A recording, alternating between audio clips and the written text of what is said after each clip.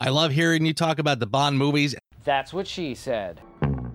Diamonds are forever sparkling round my little finger. Unlike men, the diamonds linger. Men are mere mortals who are not worth going to. Hello and welcome to the James Bond Complex. I'm the Intrepid 007 and welcome to the show. Hope you're doing well. We're back, of course, to talk about the film Diamonds Are Forever here on That's What She Said. So, going to my notes, and also to kind of recap, we've done the series of Daniel Craig movies, and we've done the Pierce Brosnan movies. We just finished with Die Another Day not too long ago, and that was probably to date one of the more controversial and weirder movies that we've done. Probably one of the ones that was ranked the lowest on the list, but Diamonds Are Forever may set a new precedent for bad Bond movies. It's not my favorite. It's been shown as not being Joe Darlington or David Zaritsky's favorite. Don't even believe it's a favorite knocking around here at the James Bond Complex. It is 50th anniversary this year. It premiered in December. There are plans for an organizational little meeting that's going to happen probably in the month of March, split between Amsterdam, Las Vegas, and Los Angeles. I might be present in Las Vegas, you never know. But it's still a movie that needs to be celebrated because 50 years is a great feat. And it's also Sean Connery's swan song, or was supposed to be his swan song. It's at least his canon swan song as Agent 007. So let's get right into it. It's kind of got this odd pre-title sequence that we haven't seen before. It's kind of a little bit kitsch, and it's kind of a little bit of that 60s, 70s vibe where they're just trying to rush things along. Now, this will probably be one of the many times where this phrase is uttered, so warning in advance, but the phrase, what the shit, does happen quite often, and That's What She Said. And I'm going to try and limit the curse words in this episode. But it starts off as, okay, sorry, what the shit. It's an odd beat of how the pre-title sequence is set up. They're kind of trying to retcon the events of On Her Majesty's Secret Service with the change of actors and the fact that it doesn't follow canonically with You Only Live Twice. I mean, if you honestly wanted to watch the film's canon, you would actually watch On Her Majesty's Secret Service before You Only Live Twice, but it doesn't make sense. This wasn't how it was supposed to be in the books, and the directors decided on Her Majesty's Secret Service that they were going to follow everything strictly to the letter. In the novel of Diamonds Are Forever, Spectre isn't necessarily present either, so or Blofeld isn't, at least. It's a completely different smuggling operation, and the diamond smuggling is actually inspired by a non-fiction work of Ian Fleming called The Diamond Smugglers. So this is kind of one of those movies where they kind of try to fit it into the Spectre canon at the same time as maybe dealing with all the legal repercussions of the McClory case, but also kind of like rushing things along. And they do this thing as well where they recycle actors. The actor who played Deco Henderson in You Only Live Twice comes back as playing Blofeld. So Charles Gray appears in 2 Bond movies. Much like some of the Bond girls, I know that Martine Beswick appears in a pair. We see Ursula Andress appear in other stuff that's related famously as well. Maud Adams appears twice in 2 different roles in 2 different movies.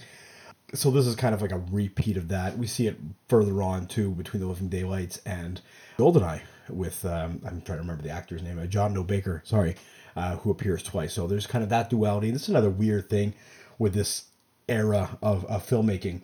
So now some of the other comments in the pre-title sequence, which is, one of those sequences where we get a lot of comments, usually because that's when we're both most focused. That thing he's got in his hands is like forceps for getting a baby out during child delivery. Oh, here's some guac all over your body, or is that dog barf? It's kind of this weird thing that happens in the pre-title sequence when he's looking for Blofeld, that he's got him finding his body doubles, and they're rolling around in these, I guess they're supposed to be mud baths, but they do kind of have the same consistency as old guacamole or even, really discolored mud. But in this case, Double Wife believes that it would most probably have been dog barf. And having owned a dog and having owned many dogs, I can concur that the texture can be quite similar. He's got a gun in his dog barf bath. He had so much time to turn around. And then my wife went on to make the comment of, this is kind of how sometimes I drive, and I'm kind of somewhat cautious when I drive when other people are in the car. I do let people pass maybe, and I give them a little bit more time to pass when I'm crossing through an intersection. So she was comparing the time that it takes for him to turn around with the gun in the dog barf bath to my timing of crossing an intersection. It's a little bit slow, I suppose. The sound also was found to be awful, and I agree that the sound isn't the best in the pre-title sequence. It's as if they spent so much money on getting Sean Connery back that they kind of missed out on spending money elsewhere. Not that it sounds cheap, but I think there's a lack of refinement, and the pre-title sequence is a little bit clunky. Look at his sideburns. How did he grow that? And then there was slow motion old man fight, and this is kind of characteristic of some of the fight sequences in early Bond movies. They're either missynchronized with the sound and the Foley artist, or they're sped up, or in this case, they're kind of slowed down to kind of match the pacing of, I was going to say the music, but there's no music in this intro. So much cat in the intro. Blofeld's cat does show up, for whatever reason, too much in the intro. Not really in context with anything else. He's just kind of there. Or she, I don't know if Blofeld's cat is got a defined gender. Also, about this time, my wife remarks that, "I'm not watching this again. I hope you know this. This is once in a lifetime." And I don't blame her. I probably will watch Diamonds Are Forever in the next couple of years, maybe closer to the anniversary again. Most likely alone, because I'm not going to put her through that again. I know what she appreciates in a Bond film, and obviously it's not going to be this one, because as I'm kind of skimming through the rest of the notes here, she's not going to like, she doesn't like the rest of the movie. Okay, so after that, we get, of course, a great theme song, Diamonds Are Forever by Shirley Bassey, unmistakably in her top 5 and in my top 5 as well. So we don't have any issues with that. The kind of theme song always has some great visuals, so nothing really to remark there. Then we get to kind of the diamond smuggling operation, where we see Mr. Wint and Mr. Kidd. And then this is where, of course, we kind of remark some other things about these two goofy villains. Mr. Kidd has a white minivan and doesn't look like he should go near kids. He does kind of have a vibe of someone who might not be allowed anywhere near a schoolyard. And he does have a white minivan. So those are kind of the two telltale signs that something is kind of going up. Also, when the South African diamond smuggler fellow, the one who's bringing them out to Mr. Wint and Mr. Kidd, good acting there. Did he win an Oscar for that death scene? And if you can't hear the sarcasm in my voice, that sarcasm coming from her could have cut through glass. She was not being very serious about that whatsoever. It was pretty bad. She also doesn't like Lois Maxwell as Moneypenny in this particular instance of Bond. And I don't know if this opinion is going to change with other Bond movies. I think that Lois Maxwell was one of the quintessential Moneypennies. I know that my wife really likes Naomi Harris as Moneypenny right now. And this is, I mean, we didn't really have Moneypenny. Well, we did. We had Samantha Bond in the Brosnan ones, and I don't think that she made that much of a mark on my wife, other than, the virtual reality scene that we reviewed in the last one. But she doesn't really like Lois Maxwell, so maybe it'll grow on her in other movies. We're kind of going backwards here with the Connerys. So I don't know if we'll do back to Dr. No or go just to Dr. No and back in chronological order after that. We'll see, but these are going to be once-in-a-lifetime episodes here, folks, so enjoy this one while you can. The other ones will probably be one-offs as well. So yeah, going back to Moneypenny, she thought that she was a Russian bad guy and not Moneypenny. She doesn't think she's a great Moneypenny. The Tiffany Case scene is the one that really comes up next, and the notes here didn't even know what to say about Tiffany Case. It's kind of not a weird scene, but it's kind of, Tiffany Case doesn't come off as the sharpest tool in the drawer. Jill St. John is a decent enough actress, but she does come off as being quite dumb and quite ditzy. The changing of the costumes, and I mean, she's great to look at. She's an attractive woman, but yeah, we'll see later on. There's some stylistic choices that she made that were maybe a little bit off, but the Tiffany Case scenes were kind of like, I prefer Plenty of Tool. I think Plenty of Tool, the actress who played her, was maybe a little bit more attractive. Still dumb as well, but and I don't mean dumb as unintelligent, but they're kind of playing up the for Plenty of Tool. They're kind of like playing up as her being like a dumb gangster, kind of caught in the middle of all this, but she's pretty, and this is what she spends her time doing. And Plenty of Tool, I feel like they dumbed her up. Like, she's at the craps table, and you kind of think that maybe she's looking for a sugar daddy, and she's just dumbing it up on purpose. So when they pick up Sean Connery to go to going from Vegas to the Slumber Inc., which is the funeral home, there's kind of this awkward scene to my wife that all three men are sitting in the front seat on the front bench, and it's absolutely uncommon. There's no vehicle that's sold today that has a front bench. So just to see that's like really dates the movie. But at the same time, three grown-ass men sitting side by side on the front bench of a car with a dead guy in the back kind of seemed like it was maybe a little awkward. Then I've got a note here. Oh wow, effing loose underwear.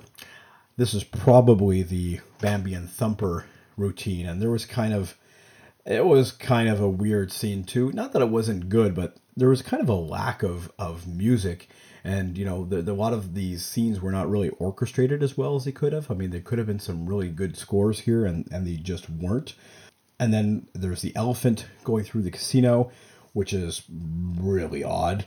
There was also the scene, and this is something that is another what the shit moment, is there's a kind of a scene where they have a kind of like a sideshow where they're turning a young black woman into a gorilla.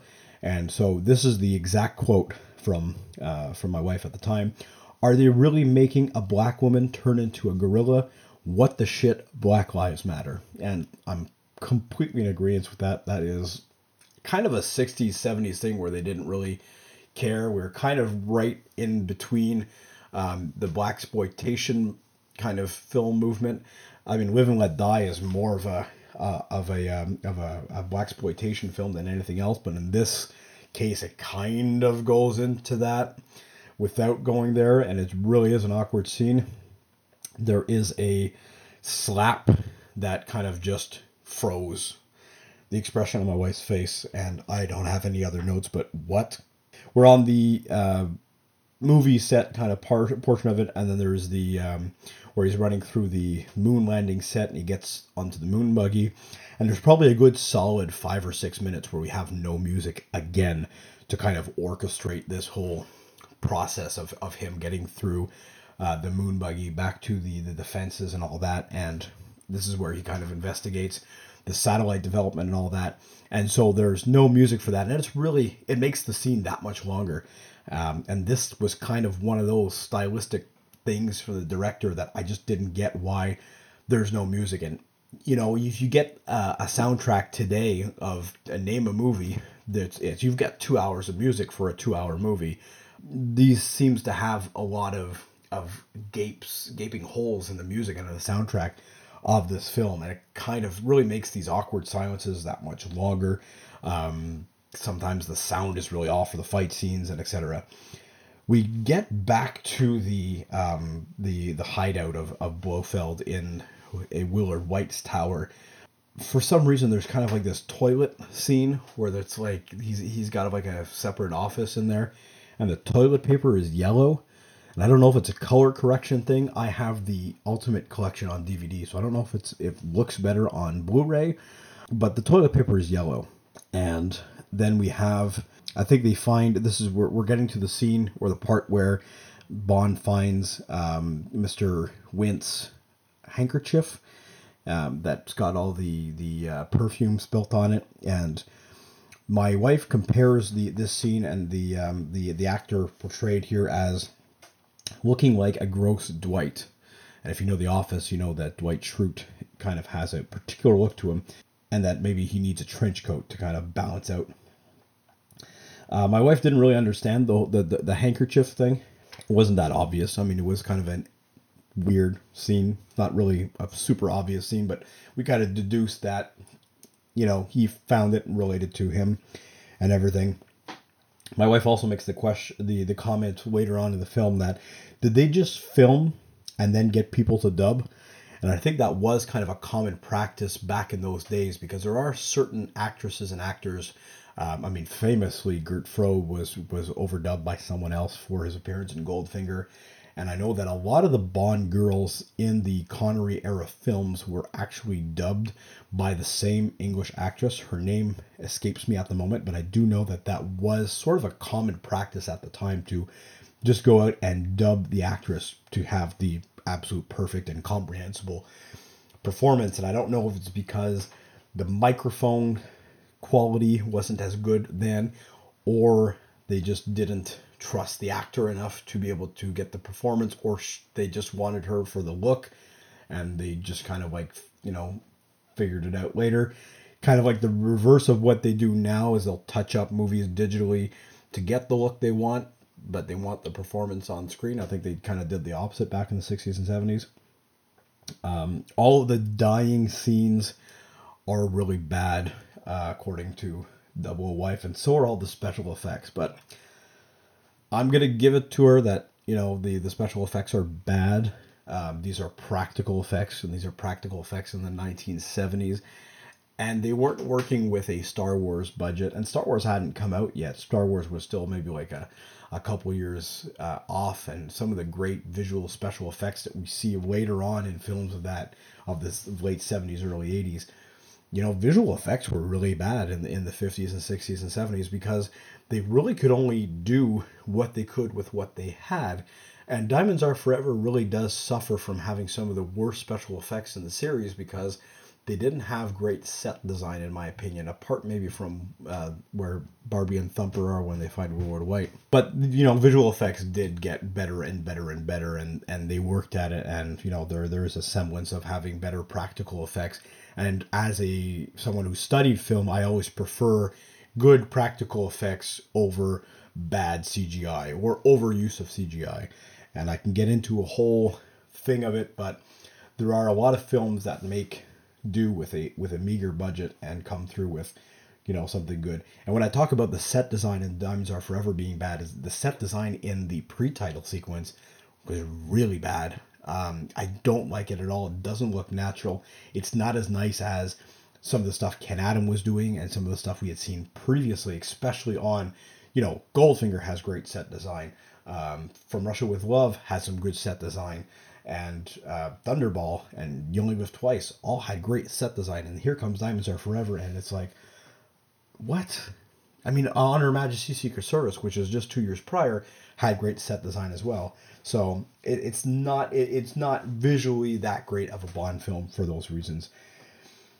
And my wife agrees, and this was the one and only time she will be watching, reviewing, and enjoying as much as she could Diamonds Are Forever. I hope you enjoyed this review, and I hope you enjoy all of the other Diamonds Are Forever things going on this year.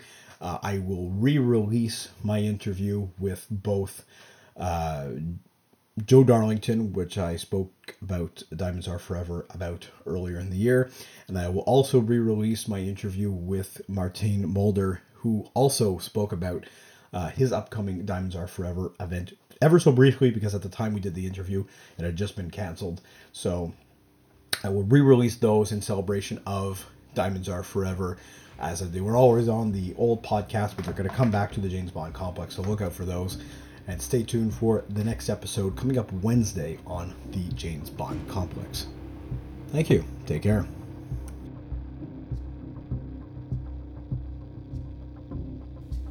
I hope you enjoyed this week's episode of the Intrepid 007 podcast here on the James Bond Complex. Please follow us on our social media accounts at the James Bond Complex and at 007 Intrepid on Facebook, Instagram, and Twitter. Until then, thanks for listening.